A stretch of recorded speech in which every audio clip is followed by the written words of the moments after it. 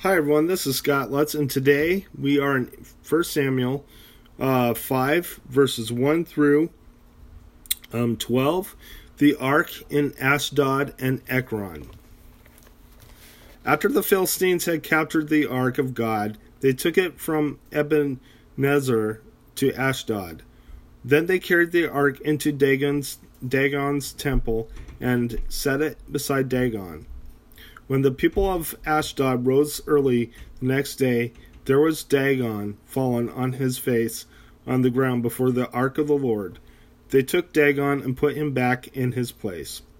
But the following morning, when they arose, there was Dagon fallen on his face on the ground before the Lord, but before the ark of the Lord. His face and hands had been broken off and were laying on the threshold. Only his body remained. This is why to this day neither the priests of Dagon nor any others who enter Dagon's temple at Ashdod step on the threshold. The Lord's hand was heavy upon the people of Ashdod and its vicinity. He brought devastation upon them and afflicted them with tumors. When the men of Ashdod saw what was happening, they said, "The ark of the God of Israel must not stay here with us, because his hand is heavy upon us and upon Dagon our God." So they called together all the rulers of the Philistines and asked them, "What shall we do with the ark of the God of Israel?" They answered, "Have the ark of the God of Israel moved to Gath." So they moved the ark of God of Israel.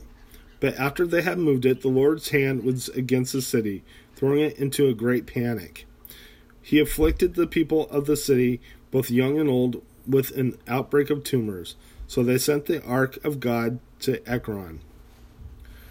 As the ark of God was entering Ekron, the people of Ekron cried out, "They have brought the ark of God of Israel around to us to kill us and our people." So they called together all the rulers of the Philistines and said, "Send the ark of the God of Israel away. Let it go back to its own place, or it will kill us and our people. For death has filled the city with panic. God's hand was very heavy upon it.